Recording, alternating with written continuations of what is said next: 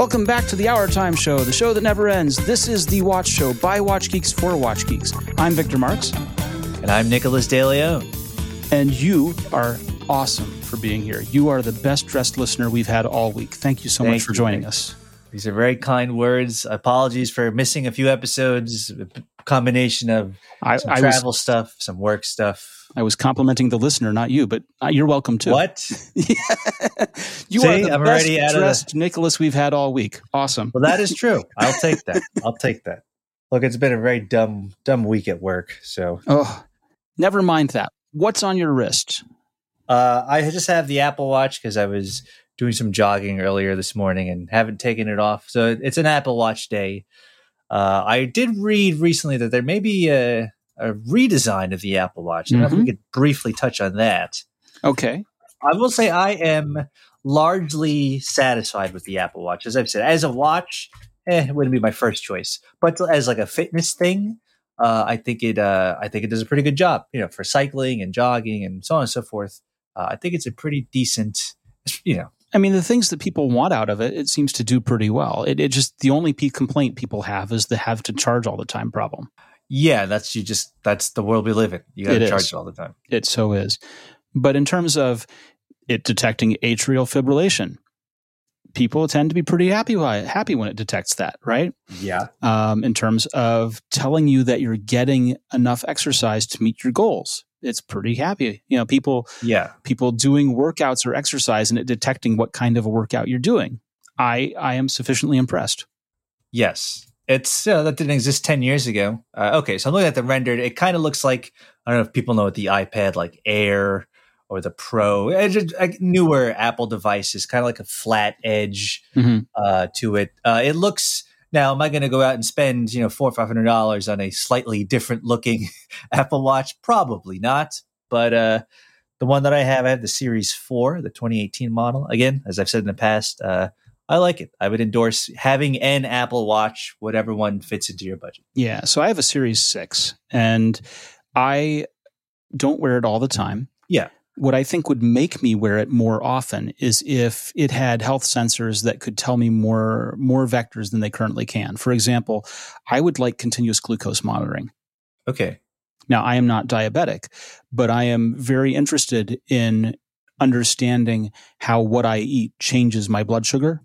And being able to get a handle on maybe adjusting my diet so that I sort of smooth that out a little bit. Yeah, I think that sounds reasonable. Is that possible? Can they do that? Did we have this conversation? They've been researching it for years, and I presume when Apple researches something for years, it generally means they think they can do it, as opposed to they're pouring all this energy into it and then abandon it. The Apple Car. How long have they been allegedly working on that? I guess I don't know. I mean, cars are a much more complex. Cars are a product where you have 3,000 pieces minimum. Do you think we'll see the Apple Car, and then we can get to watches? I don't know. The question is, there are a couple of options, right? And options are going with an existing manufacturer's platform. Yes. Right. And they are rumored to have tried doing something like that, where they were approaching BMW to work with BMW's i3 platform. And I think Hyundai as well. And the other option is doing the contract manufacturer deal, where they go to a company that produces platforms for many different vehicles and contracting them to produce one of their own design. Is there a TSMC of cars? There is. Really? Yep. I believe you. I don't know. I know less than zero about the automobile industry. There is. And it would work out okay, but it is a long road, as you might imagine. Yeah. All right. So that's what I'm wearing, Apple Watch. What do you got on today? I have taken a day off of wearing a watch. The watch I wore most recently is a Cyma, CYMA, Swiss brand, at one point owned by Synchron. I think it's currently a Swatch Group brand. It was a gold and steel day-date. And, I don't always wear a steel and gold day-date. This one was on a Speedell alligator strap. But when I do... Interesting watch. But where are you going? Well, I was wearing it while I was rock climbing, if you can imagine. Because I am that level of classy. I've never gone rock climbing, but I don't know. I bring the steel and gold day date for rock climbing. Yeah, I know. I mean, why not? I guess because I'm awesome. Because it's out there. You know, you'll get a lot of looks. Not so many. As Biggs will tell you, people aren't looking at your wrist. No, that I know. That I do. But it's a nice little watch. It's a good watch. The thing that I've found that it bothers me about it, and I see this on other watches, is I like the crown to be positioned about centered vertically, centered horizontally on the side of the case. Okay. And because of the way the day date movement from Swatch Group from ETA is made, it tends to position the crown lower, further away from the dial. And so it just doesn't look right from the side. And I am picky like that. You'll have to give me a pic so I can put it in the show notes. I will do your that. Exact model. I will. So folks can see. So folks can see just how badly I've matched the strap to the watch. Well, what's your ranting on here? I'm trying to search. There's like too many. But yeah. No, I'll send it. It's a white dial with Roman numerals on it, kind of thing. It's a nice little watch. All right. Have you bought any? I feel like we haven't spoken in a few weeks. Have you bought any watches? Have you got any watches? Have you bought any watches there, lad? No, I bought nothing in. I've sold a couple things. I've sold. Done. I mean, junk. I mean, it's funny. I went to the shipping store. The guy's like, "Are these watches worth more than $100?" And I laughed. I was like, "No, this is just literal junk. This is like a $50 piece of came in a cereal box. It might as well have." So. I've been purchasing parts. Okay. I've been buying up little pieces and parts to make projects. So I bought a couple of cases. I paid for a case today. So we will see. All right. That's fun too. Arguably more fun than just buying one off the shelf, so to speak. Possibly. We will see. Well, there was one watch I wanted to bring up, and I think this may spring into some additional conversation. We shall see. A couple new models from, now again, I don't know how to pronounce this company. Norquain, is that Norquain? Yeah. Announced maybe literally yesterday, which would have been Thursday, August 19th. A couple handsome models. There's one that's the one I like is the white dial bracelets. It's not a meteorite. I don't even know what you would call that, but it's some sort of texture there. I think I gravitate toward textured dials. I've noticed recently. Yeah. Maybe it's like there's definitely a mistake. I don't know, like a dial texture. I don't know. They look neat to me. I have nothing beyond them. Like, folks should take a look at them because they look cool. We were talking about in-house movements not that long ago. Yes. And so Tudor has a stake in this Canisi factory that makes the movements that Tudor uses. And those movements are largely based on, they're derived from the 3135 style movement, more or less. Yes. They are movements that are shared, that are used in Breitling and Cartier. Yes. And also Norquain. And it could be fair to say that they are Tudor's in-house movement because Tudor owns the stake in them, and so therefore it's in-house. Sure. Norquain also makes the claim that they are an in-house movement. Oh, how do you... And when pressed on it, they will tell you that they think the term implies exclusivity and that this movement is exclusive to them and cough, also Breitling, cough, and Cartier, cough. But it's really interesting to me how Tudor and Breitling and Cartier are basically using the same movement that this little micro brand gets to use, which speaks volumes about how this brand is connected, right? They know people in order to be able to pull that off. Yeah, well, yeah, yes. I guess I feel like someone who ostensibly writes professionally. I feel like words should mean things. Yeah. Oh, silly! We're in a post-meaning society, don't you know? I mean, that's actually true. Words mean whatever. They mean whatever the last guy insists they mean. And you know what? I'm fine with that too. I don't care that much. But they're like, it's in-house ish. I mean, maybe. I guess it's. I don't know. Again, this is not exactly first world. This is a first world problem, I suppose. Is it in-house? Is it not? Why the song and dance? I don't know. I don't get it. Well, I mean, they're right to be very proud. Yeah. If you had access to something that only Tudor, Breitling, and Cartier had access to. Yes. You'd be proud of it too, right? It's an exclusive club, and those are good brands. And yeah. So God you didn't bless make them. it, bro. No, they did not. So it's like, that's different then. I don't know. A little weird. Again, not a big deal, but weird enough, right? It's not. I mean, if you were to, I don't know. To me, I don't know if I wasn't on that episode. To me, in-house, it means like they developed it. They made it. Victor Watch Company made this movement. If you're going to call it in-house, made within the same ownership, right? It's not bought in and it's not contracted out. It's you have the capabilities to both design and manufacture this thing. It's not that you bought it at the store. I didn't. I bought these pair of sneakers at the store. Oh, I made them. It's like, well, you bought them. Like Rolex. For years, people called Rolex in-house, but Rolex wasn't really in-house until the early 2000s. Yeah, their movements were made by a company called Egler, and Egler made movements for Rolex and made movements for Gruen, and they were exclusive. They made the design that was exclusive to Rolex, and they wouldn't share that with anyone else. But Rolex didn't own Egler until they bought them in like 2004. Interesting. Isn't that why you can get pretty decent Rolex replicas, because their movements were maybe not quite off the shelf? No, not really. I mean, the replica, the movement replica stuff didn't happen until much later. Okay, I'm mistaken there. Yeah, I can admit when I'm wrong. I am wrong. Yeah, no, the replica movement thing is only in the past, let's say, about 9 years. Interesting. I'm looking at a well-known replica site now. Get off of there. You don't need to be on there. No, dude, I just sold a bunch of. I'm not trying to buy. Get off of there. Let me spend $500 on a fake watch. No. Let me not do that. No. Anyway, you don't need to do that. I mean, I am a scavenger. I'm buying up used parts, but don't. Did I tell the story? I don't think I told the story. I went to a dermatologist about a month ago. Ooh, no one wants to talk about that. No.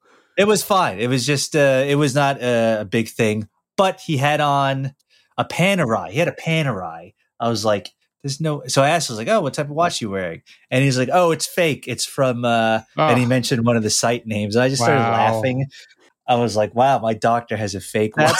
Well, I mean, okay, kudos for admitting right away so that there's no attempt to deceive. But, yes. But which one was it now? It was just very funny. No, I went to a neurologist once for a pain problem, and he had on a Daytona. Okay. And I asked him about it. And he was like, yeah, I bought that in Dubai. I was like, oh, he says, yeah, I'm a watch person, and I have a number of things that I pick up in Dubai. I'm like, interesting. Got it. So being a neurologist is not shabby. Are they harder to buy in Dubai? To me, Dubai implies exclusivity and like you need to be a zillionaire. Well, I mean, I would think that they would be easier to buy in Dubai. I imagine that purchasing a Rolex in Dubai would be easier. More of them than in Manhattan? I don't know. Probably, actually. Hard call, but maybe. Yeah, no. This was also more than 10 years ago. So as we know, the market has changed about how Rolex distributes and how they do the sales now. But do they even sell watches anymore? Or is it just like an ethereal? Kind of. They're an idea, Rolex. I mean, I have seen the new models out there, so I know that they have sold some. Boy. I saw lines when they were first announced. People were lining up at the stores. Wild. I don't know. Anyway. That's enough of that. Yeah. No one wants to talk about that. But Oris. Yes, Oris. Who I think we've said in the past, we like Oris generally. I like a good Oris watch. Yeah. I've had, on loan, I've had, I think, 2. Really? That's one more than I have. I had this was in the last fall. I had what is their diver? It was the first one with the Caliber 400. Did you have the Aquas? Yes, Oris Aquas, that was it. And then I also had the Roberto Clemente, which I liked a lot, actually. Yeah. So those are the 2 I've used. So you had the Caliber 400. Yes. That's an awesome movement. And that is an in-house movement. Yeah, speaking of. They took 5 years to develop that thing, which is, it sounds like a lot, but that is a very abbreviated time to develop a movement. That is a short period of time. That is a double barrel movement with a huge power reserve. Yes. And a 10-year service life. Like normally watches, some people will tell you need to get them serviced every 3 years. Some people can stretch that to 5, whatever. 10 years from the manufacturer is a long time. I can't think of anything you could buy today, any product with like a 10-year. Yeah. That's like saying 10-year oil change for your car. It's just bonkers. Yeah, exactly. Yeah. It really is. And nuts. So they make that. The watch we're talking about now is the Oris Diver 65 with collaboration with Hodinkee. Yes. And Diver 65 watches are normally 40 millimeter or 42 millimeter. Yes. And I think there's a 36 millimeter in there somewhere that exists. And this one is an all new size. It's a 38. 38, yeah. Which is wild. They made a case just for this Hodinkee collaboration, which is kind of awesome. Yeah. The dial is forest green. Yeah. It is powered by the Caliber 400. Now, this is a move that Oris told me about a few months ago. They said that they were planning on bringing the Caliber 400 to the Diver 65 line. And they're doing this because they see it as attainable luxury. I would see, talk about phrases and words having meaning. I would agree with that use that right there. Yeah. Attainable luxury. Well, so the Diver 65 is classically somewhere around like $1,200 to $1,500 in pricing, maybe even $1,900. Yeah. With the Caliber 400, with it in this size and in the Hodinkee collaboration wheelhouse, how much are they charging for this thing? Do you know? Offhand, I don't know.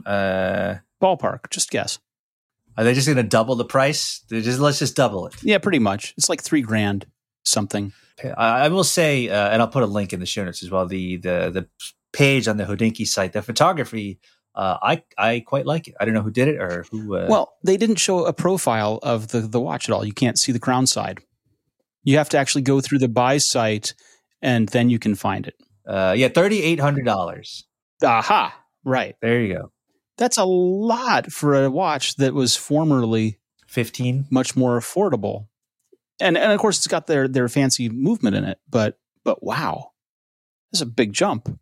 That's a big jump. But I mean, you're paying. I mean, you're paying for the That's the Hodinkee brand is like it adds a premium, I guess. Yeah, sure. People like Hodinkee. They're definitely the big guy in town, so to speak. And it's a nice watch. I like the green. I don't have many green dial. Do you watches. Like the green? Yeah, I don't mind it. I would be more into blue or black. Dude, I'm not spending $4,000 on this. So let's be clear. Okay. But I can appreciate the photos I'm looking at. Yeah.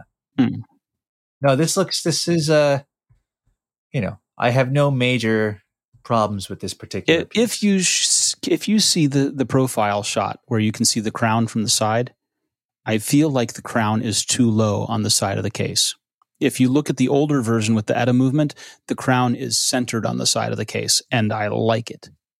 And this is a byproduct of using the Caliber 400. For whatever reason, the Caliber 400 has the crown sit lower from the dial, and I'm not convinced. I see what you're saying.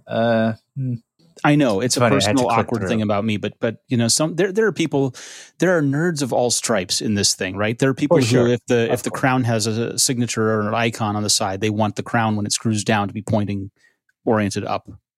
And if it doesn't, my God, are they really that neurotic? Yes, yes, there are. I mean, of course there are. God, that's funny. Yeah. I kind of like the no date. Where are you? Have we had a big debate on date, no date? Date versus no date. I go either way. I like the symmetry of no date. I feel like there's a place for a date. Now, I generally don't need a date watch unless I'm doing like a GMT and I really want to have the date because I don't know which side of the 24-hour period I am. Yes. Yeah. But if I'm traveling and I get disoriented about what day it is, I want to have it for that. But for just general day-to-day wear, I probably don't need the date. Yeah, like you, I'm not super precious about date versus no date. But I did want to. I feel like in the comments of a lot of watch art, I feel like no date is really the choice among enthusiasts who comment on watch websites. I feel like they hate dates. Well, it breaks up the symmetry a little bit, and then you end up with the problem where the dial has grown to be a bigger size than the movement, so the date is now kind of inboard awkwardly of where the rest of the markers are. You end up with a bunch of different reasons why it doesn't work. And then, God forbid, you make a no-date watch, but you use a movement that is normally set up for a date, and so now you've got what we call a ghost date position. Yep, the ghost date. Yeah. So it's there are a bunch of – here's the problem with manufacturing. Unless you're making your own movement or reworking existing movement, there are compromises. There just are. And you have to figure out which of those you're willing to accept and which ones you're willing to pay to work around. And it's not exactly easy, even though everyone thinks it should be, because you have to make like 25 different choices. Yeah. And if you make 25 different choices wrong, you end up with a recipe that looks like terrible goo. Right? Yes. So it's about having a singular vision for what a thing should be and then trying to adhere to it. But at the same time, how do you do that without copying someone else entirely or being influenced by them entirely? And so it's kind of hard. If you mess it up, you end up with something like the undone Astro Boy, which to me is an abomination. And I like Astro Boy, but my God, you've got a dial that's completely unreadable. I'm unfamiliar with that. It launched the other day. It's a brand new watch. I missed that. Undone did another licensing deal, and they did Astro Boy. Can you repeat that for me? I'm sorry, I didn't hear that. Tell me again. I said, "Oh God," with vigor. You said it with vigor. You said, "Oh God." You looked it up, and you were horrified, and I love that reaction. This is you can't say that twice. This is. I would not. I'll put a link in the show. This is a dumb So look. they took a chronograph style watch. They put Astro Boy's head in the 9 o'clock sub-register, and then they splashed some graph paper all over it because 80s and because prototype plans, and it's just unreadable. It's impossible. Who's buying this? Well, Astro Boy fans, don't you know? It's $500, which feels a little expensive for something. It's $500 of Astro Boy. Come on. I guess, dude, cut that in half, and I still wouldn't buy it. But not for any price, if you ask me. I would sooner buy that Budweiser thing that we were talking about a couple months ago. I mean, I would go with the Unimatic SpongeBob over this. I don't know. Let me look real quick. Probably. Oh, you're going to be horrified again. Maybe there are a couple variations. I don't know which one you're going to find. Yeah. Listeners, you can play along at home and also look these things up and be equally horrified. That's not nearly as bad, one that I'm looking at right now. Thank you. But then, you have to ask yourself, am I a SpongeBob fan? And am I a $1,000 SpongeBob fan? I didn't mind SpongeBob back in the day. I actually thought it was pretty clever. I think a lot of the Rocco guys worked on SpongeBob, if I'm not mistaken. $1,000 worth of SpongeBob. No, I mean, no, not maybe. Not this year. Maybe check back in 3 years. Maybe. Right. I just want to go back to that Hodinkee Oris. It's already on a wait list. So they sold out. Opportunity. They sold out because it was announced. It was announced a few days ago. Yeah, it took a long time to sell it. It didn't sell out immediately. It was more like a day and a half. Tuesday it was announced, which 17th. Is for Hodinkee sales kind of like that's long. But don't worry, you'll be able to get one eventually when someone else sells theirs for a great markup. Yeah. I feel dumb. I should have just got 4,500, something like that. Flip it. Yeah, why not? So that Oris, I think we like it. Definitely like the size. 38 millimeter feels like a good size for that Oris, and it starts to reverse the trend of the big 43 millimeter stuff. Yes, which we have talked about in the past. Yes. Just big watch. Yeah, I do want to again shout out the photography on the site. I don't know who did it. It feels like film. It does feel very 70s with a little bit of film look to it. Yeah, I don't know if is that a Photoshop or did they actually? I imagine it's probably shot with real film. Yes, I was going to say that it may have been. I was looking somewhere that is film coming back. I don't know. I shot with film in 2009 for a few months. Like a real hipster. I shot with a twin lens reflex camera in film in 2009, and it was the biggest pain to get developed. You know who put me on film of all people? The comedian Louis C.K. He had a blog many years ago, and this is before he became a weirdo. But he had a blog a million years ago, and he had a what did he have? Some fancy film camera, and I was like, you know what? I can't afford that. Yeah, I had a Mamiya C330 twin lens reflex, and I sold it. And I bought I've got a Pentax K1000 that I've had for 1,000 years, which is how long have I had that thing? 35 years now? No, 25 years. And he had a Leica. That's right. He had some black and white Leica. Yeah, the Leica rangefinder camera is pretty awesome. The Pentax is cool because it's so simple. There's nothing automated on it. The only thing it's got is a battery to run a light meter, and that's it. Okay. I mean, it doesn't. Cool. It's manual wind. It's manual focus. It's total roots down. You manage everything.